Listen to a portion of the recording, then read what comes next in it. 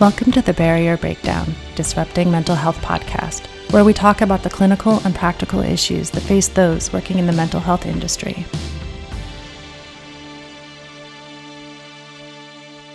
Hello, everyone, and thank you for joining us for this week's episode of the Barrier Breakdown. My name is Erin Molyneux-Bailey. I'm the Chief Operating Officer at Cognitive Behavior Institute, and my co-host, Dr. Kevin Caridad, who is the CEO and owner at Cognitive Behavior Institute. This week with us, we're very excited to be joined by Steve O'Neill, who is the Open Notes Specialist in Behavioral and Mental Health and is faculty at the Center of Bioethics at Harvard Medical School. Steve is also an adjunct assistant professor at Simmons University and a social work consultant at the Massachusetts Medical Benevolent Society in Waltham. He is especially interested in how the transparency of open note writing in behavioral health can foster great trust and partnership, improve patient engagement, and contribute to destigmatizing mental illness and behavioral health. So thank you so much for being here with us, Steve. Our listeners are very excited to hear today with everything you're going to share with us. And could we begin by talking about how you got involved? We know you have quite an extensive background in social work ethics. So can you tell us how you got involved in this area of social work? Sure, glad to. So my role at Beth Israel Deaconess Medical Center, which is where I'm based still, is I was overseeing all the mental health and behavioral health practices for the hospital. So that was one role. I had a role in that in terms of both as a practitioner myself, but also overseeing most of the therapy services, inpatient and outpatient. And then I also was associate director of ethics there. And did ethics and got started in Open Notes really back in the 80s when Dr. Lachlan Farrow and I started our ethics service at the hospital. We made it as a policy at the hospital that we would by policy, we would make all of our notes, our consultation notes, immediately available to the source patient and all of their immediate family or loved ones, whoever was involved in the consultation. And those are usually highly fractious, intractable conflicts that we are dealing with. And we found that really in sharing notes directly with these patients and families, that it really mitigated a lot of the risk and cut down on a lot of the legal noise, if you will, at the hospital. And our hospital had been we started at Beth Israel, they started the very first electronic medical record in the world was started there back in 1985. We went online. So we've had a long history. We started putting mental health notes when I felt secure enough back in 91. We started putting all of our notes online right in the middle of, all of they're not segregated in a different area. They're all a part of the patient's medical record. And patients, we began to, myself and several of the other staff, the clinicians, the therapists, we started saying to patients, if you ever want to see what's written in your chart, what I've written about you, glad to show that to you at any time. And I was worried, particularly all my paranoid patients would flee. And in fact, I found in particularly just the opposite. So we had started doing this transparency notion at the hospital. And then back 11 years ago, the hospital began the very first pilot in primary care medicine, where they began to share notes, open notes with patients through a secure portal. We began to share them. And then we decided that in 2013, that we would have our hospital said, we're going to open up all the notes for all the specialty practices. Psychiatry held back a little bit. So we decided our mental health notes, we held them back, but then we decided we were going to go live and we opened them up in 2014, really this month, 7 years ago. So we've had the experience of having opened up notes. And when we did this as a research project, we also decided we've always tried to partner with other health institutions around the country to open up the notes so that we, if we say, the easy criticism is, well, you're opening up notes in an academic medical center, and that's an urban part of Boston. It may not apply to my area here in, Pennsylvania or whatever, or someplace else. And so we partnered with a couple others, specifically Geisinger Health in Pennsylvania. So we had a rural group, and then we did with Harborview in Seattle, which is a core inner city population safety net hospital. And then since that time, we've partnered with many, many other networks and stuff. So we've helped basically 260 health networks to open up notes, and about a quarter of them have opened up mental health notes for many years now, actually. So I started in the social work department. My staff knew that I had done a lot of this with sharing notes, and asked all of our staff to think about whether they would open up their notes too. And I gave them an option of they could either decline if they wanted to, or they could select a certain number of patients that they wanted to kind of felt like this is a safe cohort of group patients that I can open up and see how that went, or they could open up fully. And out of the 29 therapists that I was overseeing, 25 of them chose to open up, and almost all of them fully just opened up their notes completely. Some of them did it selectively, but then ramped up, and everybody went full bore fairly quickly. There's a few folks that held back and still are nervous about it and stuff, but and that's true in all systems. Everyone is worried about, oh my gosh, is it going to be bad for patients, or disrupt the relationship or whatever and stuff. So that's how we started, basically.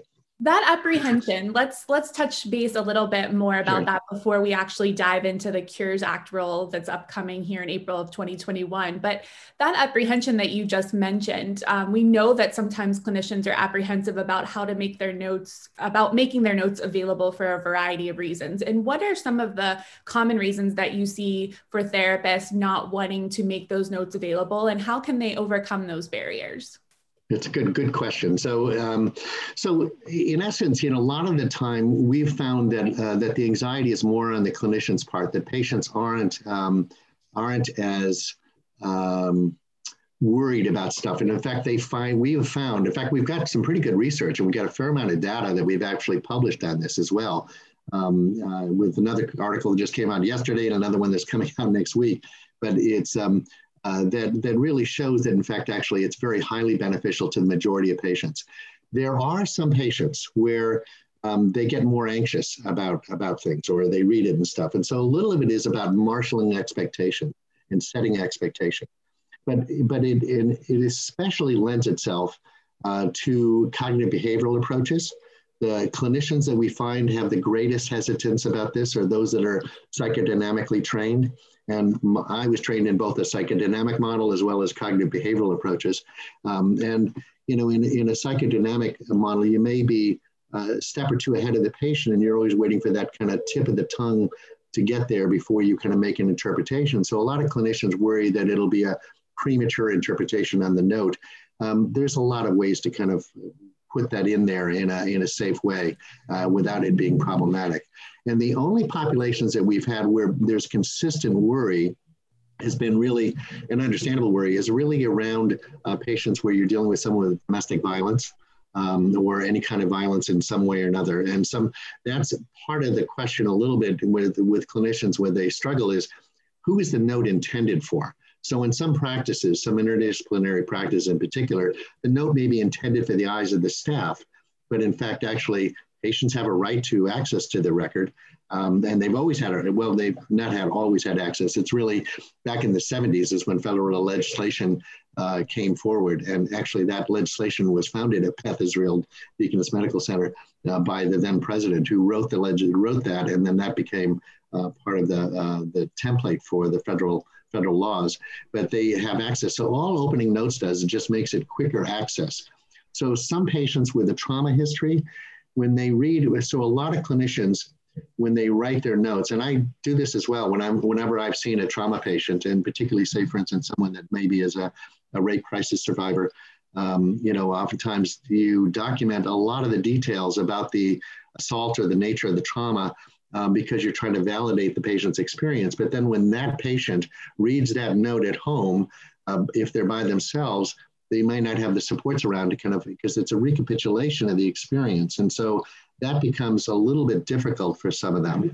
And so it's more about setting expectations with them about when they might read their note. And there are some patients where, in fact, I can think of several patients in my own practice, one of whom his notes were open for the whole time, but it took him 2.5 years before he read his first note. He was terrified that my note would simply, confirm his fears that he was the worst thing imaginable, So, and when he read it, it was relieving to him, but it took him a long time. That's not uncommon. So part of the whole thing about open notes is, for us as clinicians, is thinking through, who is this going to be beneficial to, and who might it be detrimental to? And is that a matter of kind of thinking through the expectations with them so that they do that in a supportive way?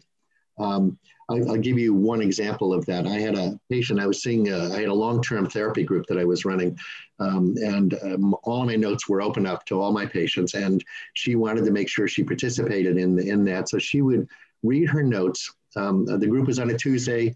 I dictate the note, then usually the next day, it comes back from the dictation service, I sign it. As soon as I sign it, it's then available to her to be seen. And so towards the end of the week, it would be available usually by Thursday or so for her to see. She would read the note, and then she would decompensate. She would kind of hole up in her apartment and not go out. And she just was traumatized by the note. She felt like it was saying she was a horrible person and all kinds of things. The group asked her if they could see one of her notes, because when she was telling them about this, and when they read the note, it wasn't that at all. It was a complete distortion for her. And she realized that she was distorting it. And so the group advisor, I didn't even have to do any of the work here. They said, only look at your note before you come to see your individual therapist or your group therapist, or you have good supports around, and don't read it at other times. And so she began to do that. And after a couple of years, she was able to read her notes, anytime without any problem. And that was a little bit of a harbinger of telling how she was doing in terms of her own progress in that regard. So, it's a little bit, kind of selective. I can also think about some obsessive compulsive patients that I've worked with who don't want to read the note because they tend to ruminate about things a lot. And so they don't want to just keep spinning their wheels, obsessing about something or other. So they tend not to look at it, over time. And what we found with a lot of patients is that for some, I've had some patients that they print out their note every time after every session. They'll print it out as a reminder of the work we're doing in between sessions, because they have a hard time, usually with libidinal object constancy issues or what have you, holding on to things. And so the note is there as a reminder. So it's carrying forward the therapy in between sessions. And so that's where I find it's been helpful for some. But a lot of patients also find that a lot of our notes over time are pretty redundant, quite frankly. And they are, particularly when you're seeing patients in ongoing work. They lose their effectiveness. So a lot of patients tend to only then look at them episodically every few months or every month or whatever it might be, rather than regularly. So that's been the experience so far. Steve, I want to take a step back, but I have lots of questions. And, part of which is interesting, I think, to others is that there's been whispers about open notes, at least it seems like you've been doing this for a decade or so. And but many of us, I think, who will be listening, we heard whispers. Is this for real? What does it mean? Not be able to find much info now that it's here, and there's fear. So when I say it's here, so what I want to establish first is, can you speak a little bit more to the new legislation that's really implementing the Cures Act rules? Can you speak to that specifically? And then I'd like to ask some questions about kind of a lot of the content you discussed. Sure, glad to. So the Cures Act was supposed to have gone into effect. First, let's step back a little bit. It was passed in 2016 under the Obama administration, and it was passed as bipartisan legislation. And it really, probably the way to think about it for anybody viewing this is that HIPAA coming of the computer age. That's really what it amounts to, is HIPAA catching up with social media and all of the computer age, right? So, and that's really in the essence of it. And it's really about interoperability, a lot of the legislation. I mean, opening notes is one component of the Cures Act, right? So that's one component. It's over, I think it's 1,400 pages or something like that, the whole bill itself. So it's a massive bill, and there's a lot of components, but it was supposed to have gone into effect last November. That got delayed till this April 5th is when it goes live, so next week. And with that, that really requires that health networks have to make available notes to patients immediately. Now, what they mean by immediately is open to interpretation, right? So we hear different networks are interpreting that differently. And there are some exceptions to what has to be opened up. Psychotherapy notes are an exception to having to be opened up. And part of that is predicated upon the fact that there is a greater expectation of privacy in psychotherapy notes than there are a lot of other health-related notes. So there is that's an exception to that. But what I'll say is that a lot of institutions and health networks that are opening up their notes, if they're opening up on the medical side, there's enough literature and research out there that many of them are just saying, we're not going to segregate the mental health notes separately. We're just going to, if we're opening up medical notes, let's just open everything up. So that's what we're finding. But places do have the option to segregate the note. And part of what we've been encouraging folks to do is to find out from their networks how those networks put in some safety concerns where they can segregate a note if it in fact is necessary. So the domestic violence, for instance, is the one area where in fact actually most of us tend to, domestic violence victims tend to get services for free rather than billed for, because just the generating the bill itself, if the subscriber happens to be the perpetrator or the alleged perpetrator, that can in itself engender greater danger to the patient. And so that is a problem. Now, we also know that some people can be strong-armed into opening up their notes. And so should those notes be segregated in some way? So most health systems are putting in ways to pull a note out of the mainstream, if you will, if there's particularly private information. We also find that that's true with adolescents, for instance, where they don't want their parent or their proxy to be able to see their note.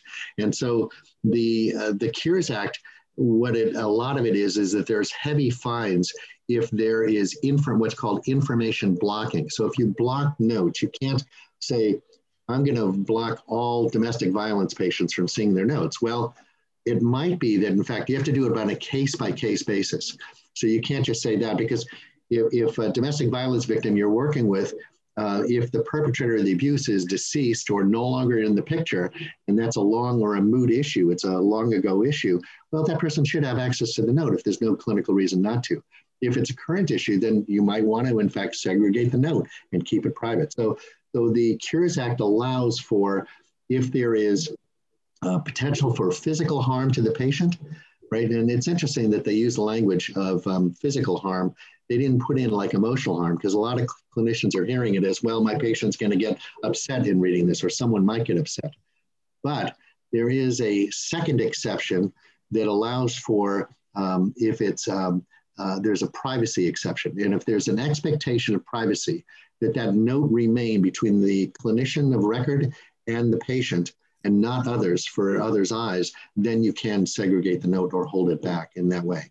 I will also add, because the population the audience that you may have here, is that one question that we get a lot is, are private practitioners obligated to have, open up their notes in that way?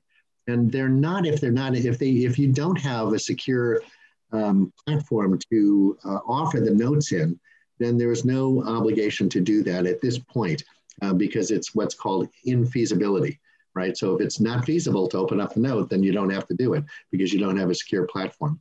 The law goes into effect this April for opening up notes, but there's another phase of the Cures Act that goes into effect in October of 2022 that is requiring all health networks and health insurers to provide secure apps to patients so that they can see their records in that way. So there's going to be a change where all notes will be opened up in that regard.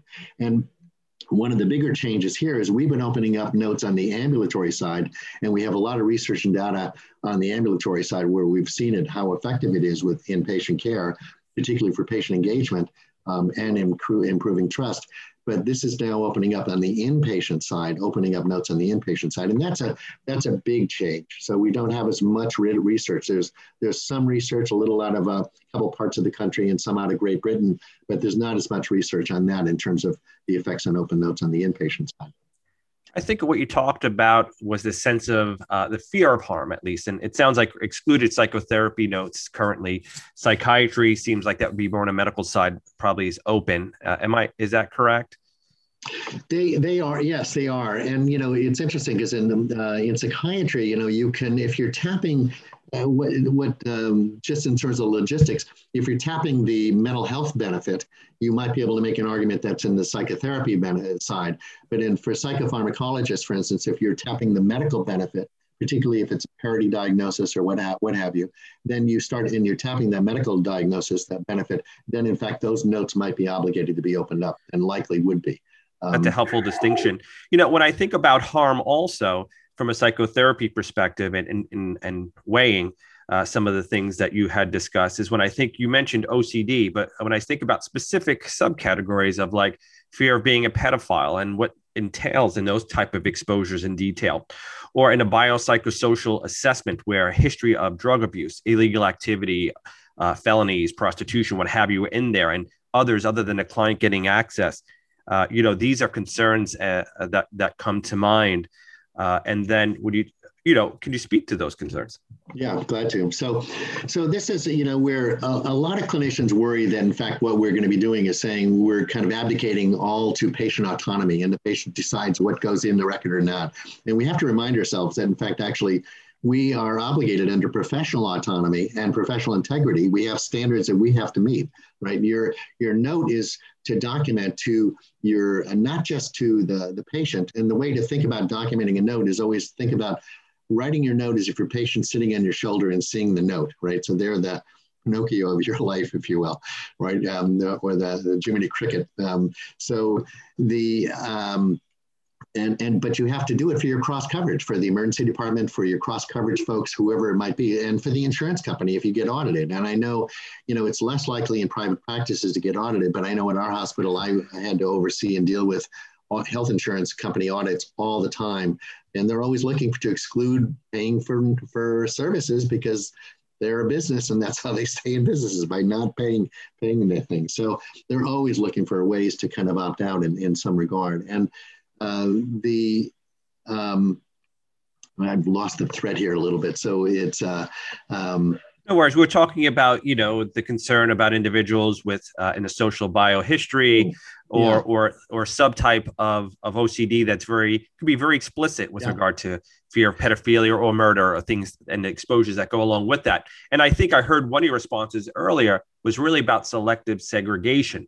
And when I hear about that in a way of thinking about it from a case by case perspective about protecting the client, what standards does one follow for segregation? Are there any out there? How do you process that? That's a very good question. And I would say that, for instance, in my own staff, who were choosing to do what we call monitor and note, when I looked at the notes, most of the time they were not, they didn't need to be segregated in that way. The VA system, which opened up their notes, in their entire system, including on the inpatient side, by the way, back in 2013, they have many of their VA systems have places where they will look over a note to see what's there. And so it goes to a committee who decides whether in fact actually it needs to be monitored or not, or it's segregated in that way. And most of the time they found that very few notes actually needed to be segregated. But if you take the fears that you have that you said before, what we found is generally is talking with the patient directly about what you will or will not document, because we are obligated to do things, right? So if a patient tells me, don't tell my psychopharmacologist that I'm not taking the medications that they've been prescribing, I will usually say to them, you need to let them know that you're not doing that. And I am obligated to document that in the note, and I'm going to be communicating with them. And so it might be better if they hear from you first rather than you. So a little bit of it is a negotiation around those kinds of things about what you're going to put in or not put in. If you had somebody like the example you gave about somebody that was worried about, oh my God, am I subject to pedophilia, or am I have these urges or whatever? We usually kind of use kind of more soft language in those kinds of ways. And the clinician may keep side notes, processed recordings or what have you, separate notes in those regard. And so you may put in, like if I'm working with someone with a history of childhood trauma, they were a sexual abuse survivor, I may just put in difficult childhood memories or difficult childhood issues or struggling with who they are as a person, things like that. I'll put in some language that any clinician seeing that would know, oh, I should ask more about that if there's a future clinician there or a covering clinician. But I may not put in the details about that because I'm, in case that I'm worried, particularly in our system where all notes are open to all other providers, right? So all the other, everybody can see the notes in the system that I'm operating in, right? So all the other clinicians, can see those notes. I would be a little bit more cryptic about those notes and soft sell it, but I would tell the patient there. What we found in our research is the biggest thing patients are looking for is concordance between what was written in the note and spoken about in the office. That's what they're looking for. And if there's not concordance, most patients, that are at the beginning of a therapeutic relationship where they're worried about, is my clinician going to understand or appreciate me? That's always the fear that's there. And so when they see that concordance, that really is helpful. The patients that we found in our research that have struggled with the relationship have been those where there isn't concordance about things. And so what you want to do is not ambush somebody. And I'll give you a classic example that we see in a lot of the notes that is pretty universal. And we see this on the medical side more than certainly on the mental health side, but we've seen it in mental health notes. And that's the documentation of someone being obese or morbidly obese. And unfortunately, for the medical side, the docs or nurses don't get reimbursed if they don't put in their note, patient is morbidly obese or dealing with morbid obesity in the note, because the ICD-10, doesn't, if you don't put it in that note, you don't get reimbursed. And so there's a lot of pejorative language that comes out of the fact that we do notes that are really for billing purposes in that way. And we're obligated to put down a mental illness diagnosis. If you're billing for psychotherapy, you're obligated, if you're using a health insurance plan, to put down a mental illness diagnosis. You can't put down a V code or an S code. You won't get reimbursed. And so explaining that to patients is really important. And that's also tricky when you're doing a provisional diagnosis or a differential diagnosis in the beginning, and just saying to them, I have to cover the gamut. Those are my obligations. So it's really just not ambushing patients. Steve, I want to go back to, you talked about having the discussion, negotiation about the notes. What popped to mind is on the medical side, as well as the psychotherapy side, can you omit when someone reports a particular symptom or a concern? I would imagine if a lab came up, anemia, just say in medical, you couldn't just admit that. And so my concern comes up is that if there's a concern about drug use and it comes up in the assessment, it's probably good for that clinician to have that, remember that for down the road or some other purposes. Yeah. Is it ethically or legally appropriate to omit? Or are there things not to omit? And what are the standards for which psychotherapists can follow so that we can make sure we're doing what's best for the client, but also staying within ethical and legal bounds? Yeah, it's a great question. And it's what I would say is that you really want to you do the note that meets your professional standards at all times, that we are obligated to do differential diagnosis and to kind of put in what is going on with the person in some regard, a symptom picture. But it's very tricky about how much detail. And that's really more on a case-by-case basis. It's kind of thinking about the old DSM. When I was dealing with insurance companies and dealing with coverage, we used the GAF scores, right? The Global Assessment of Function scores, as the best argument for particularly for patients that are ongoing therapy patients, where in fact there isn't a lot of movement, but as a clinician that if this person stops therapy, they were going to regress in some regard. And that's usually what you have to do is the argument. And you think about it in terms of the GAF score, that was the best argument for that. So we would usually document around GAF scores more than anything else about what the potential was for the decline in that regard, if the person were to terminate therapy or stop therapy in some regard. And that was probably the most helpful thing for us in terms of bridging when we got audited by insurance companies for that. So that's a kind of an obligation. But in terms of what you put in the note itself, the lurid detail, that's going to be on a case-by-case basis. And so I can think of, patients that I worked with that had a high lethality level. My notes were much more detailed about that. So I'll give you an example. So I worked with a lot of patients with a borderline personality, and I worked with a lot of cutters.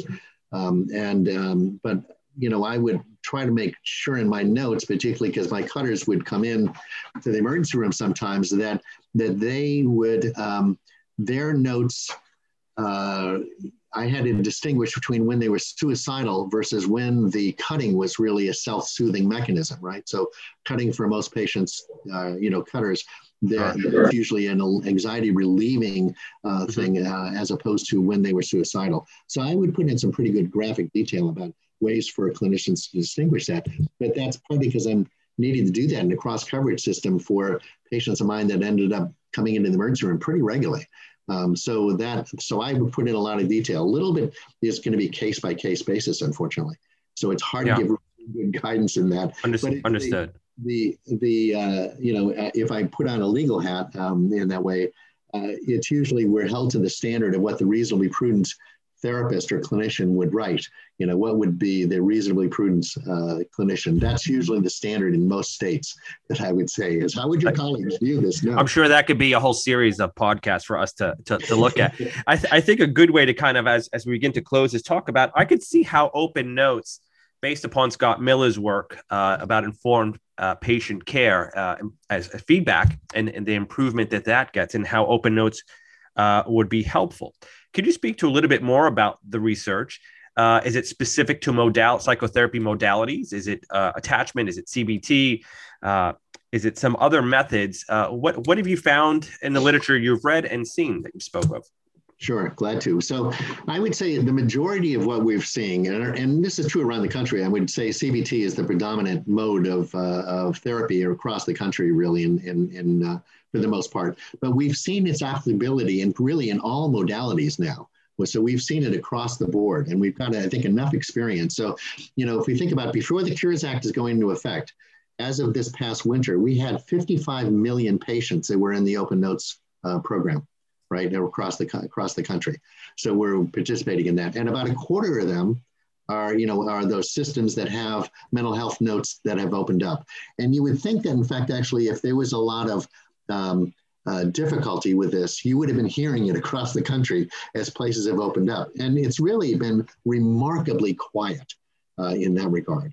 So I think it's really what we've seen is that it's helped our literature and all the literature, particularly Steve Dobsha at the VA has published some wonderful literature in psychiatry journals, as have we actually. It really shows that it's really been effective across the board with a variety of different populations. What we haven't done big studies of major mental illness. We have a couple embarked on that right now. There's some groups that are doing that, particularly up in the Toronto area. The Center for Addiction and Mental Health up there is doing that. They've opened up, I think it's 1,100 inpatient substance use and psychiatric inpatient beds. Are open notes for a while now, and I think it's 1,000 or 1,100 outpatient therapists, and they're studying that. And there's other places. University of Colorado is doing this as well. So there's a lot of studies going on about different populations to see the effect of that, and most of it is we're finding it very helpful. I will add, there's one other thing that we're embarking on called Our Notes. And Our Notes is, if you think about this on this psychopharm side, particularly with stable patients or patients who are in ongoing psychopharm seen periodically, we're asking them two questions. Has anything happened to your health since your last visit? That's one question. And that would be good to know about. And so the docs and nurses can tee up labs or other kinds of things if there's something. You think particularly in the medical side, but we're thinking about it on the mental health side too.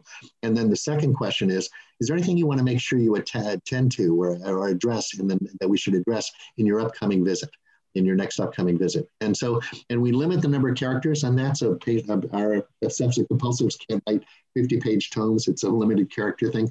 But that becomes a permanent part of the record.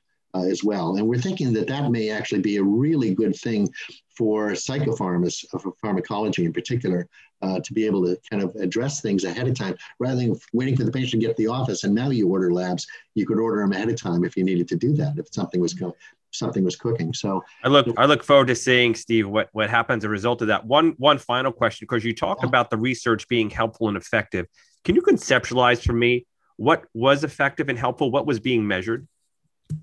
So we measured, we were measuring basically a couple of different things, we measured after 1 year of people being on Open Notes, right? Both the patients and also the providers. We measured their fears, their anxieties to begin with, whether it was more labor, and they were all worried about it being more labor intensive. It would be more problematic, all that stuff, all those fears were there. And then a year later, we measured it again. And we basically found that all the fears did not materialize. Most of my staff found that they started writing better, more cogent notes, more concise notes. I can think of one of my staff people who was writing a progress note that was taking her 23 to 25 minutes per time. And she got back down to the average of most of my staff was 7 to 9 minutes to write a progress note. And so she was writing too many details. And so they've become more efficient in that way. So we studied that and measured that. And then we studied, at the end of the year, did patients want to continue? And did providers, therapists want to continue? And they all did. And we found that across the board in all the other systems. So that's been there. And we tried to find out, is there any kind of untoward outcomes, anything that they've learned from it? And that's why I kind of mentioned before about, we know from, particularly from the VA studies, about patients with trauma, when they read the note, it's a recapitulation. And so we have to think about some populations where it could be a little bit problematic. But by and large, and I would say in our practice, we started with 440 patients. We've now got over 5,000 patients that we've, that we've studied. And we're not seeing the issues there. So it's been really it's been a nice thing to add on to the toolkit for clinicians. And again, it works for some, and it's helpful for some, and helpful for probably most. And it's not so helpful for some others. It's just so necessary. This has been very insightful and timely and fascinating conversation. I really appreciate you coming out, Steve, and talking to us. I think very good timing, and I think a lot of people would be very interested in our conversation today. Great. Well, thank you for inviting me. Appreciate it. And Steve, before we wrap up, could you share with our listeners where they can find information online about Open Notes? Great. Thank you, Erin, for that question. So, because, a lot of times folks think that we in the Open Notes program, that we're selling a product or something. We're not. We are purely, quite frankly, a public service. We believe in transparency as part of healthcare. And particularly if you think of, you think about it with the COVID, stuff, about the distrust in some populations, and that the more we can open up and be transparent, we think it's an avenue to restoring trust in healthcare. And so that's all we've been working on for all these years, is really trying to make it grease the skid. So we're supported by various philanthropies, and all of what we do. On our website, we have a mental health toolkit, we have Q&As, we have literature, we have all the research. All of that is there for anybody to utilize in any way they want. We don't charge anything. There's nothing there. It's a free service that we just, you can take and you can adopt whatever we put out there to your own needs. In that way, you can plagiarize what's in our system. And that's fine by us. That's really what we have. It's there to be just as a public service and a public good in that way. So that's, and it's on the Open Notes website, all of this stuff. And what is the web address? It is just opennotes.com, or it is what it is. So that's all it is, www.opennotes.com. Easy to remember. That works. Great. All right, wonderful. Well, thank you so much for being with us. I think, as Kevin indicated, we could spend hours, dissecting multiple parts of this. So it is very helpful, and we really, really hope to stay in touch with you. And I know as things in October of 2022 take a change, I'm sure we'd be honored to have you back to discuss further how those changes will affect private practices. So thank you so much for everyone for listening to this week's episode of The Barrier Breakdown. Stay safe and healthy. Take care. Thank you for listening to The Barrier Breakdown, Disrupting Mental Health. Listeners can find all of our episodes on YouTube, Apple Podcasts, Spotify, and Podbean. For more information and to learn about upcoming continuing education events, check out our website, cbicenterforeducation.com, our Facebook pages, Cognitive Behavior Institute and CBI Center for Education, as well as our Instagram at Cognitive Behavior Institute and our Twitter at CBI_Pittsburgh. Don't forget to like, comment, and subscribe. We hope you'll tune in for another guest next week.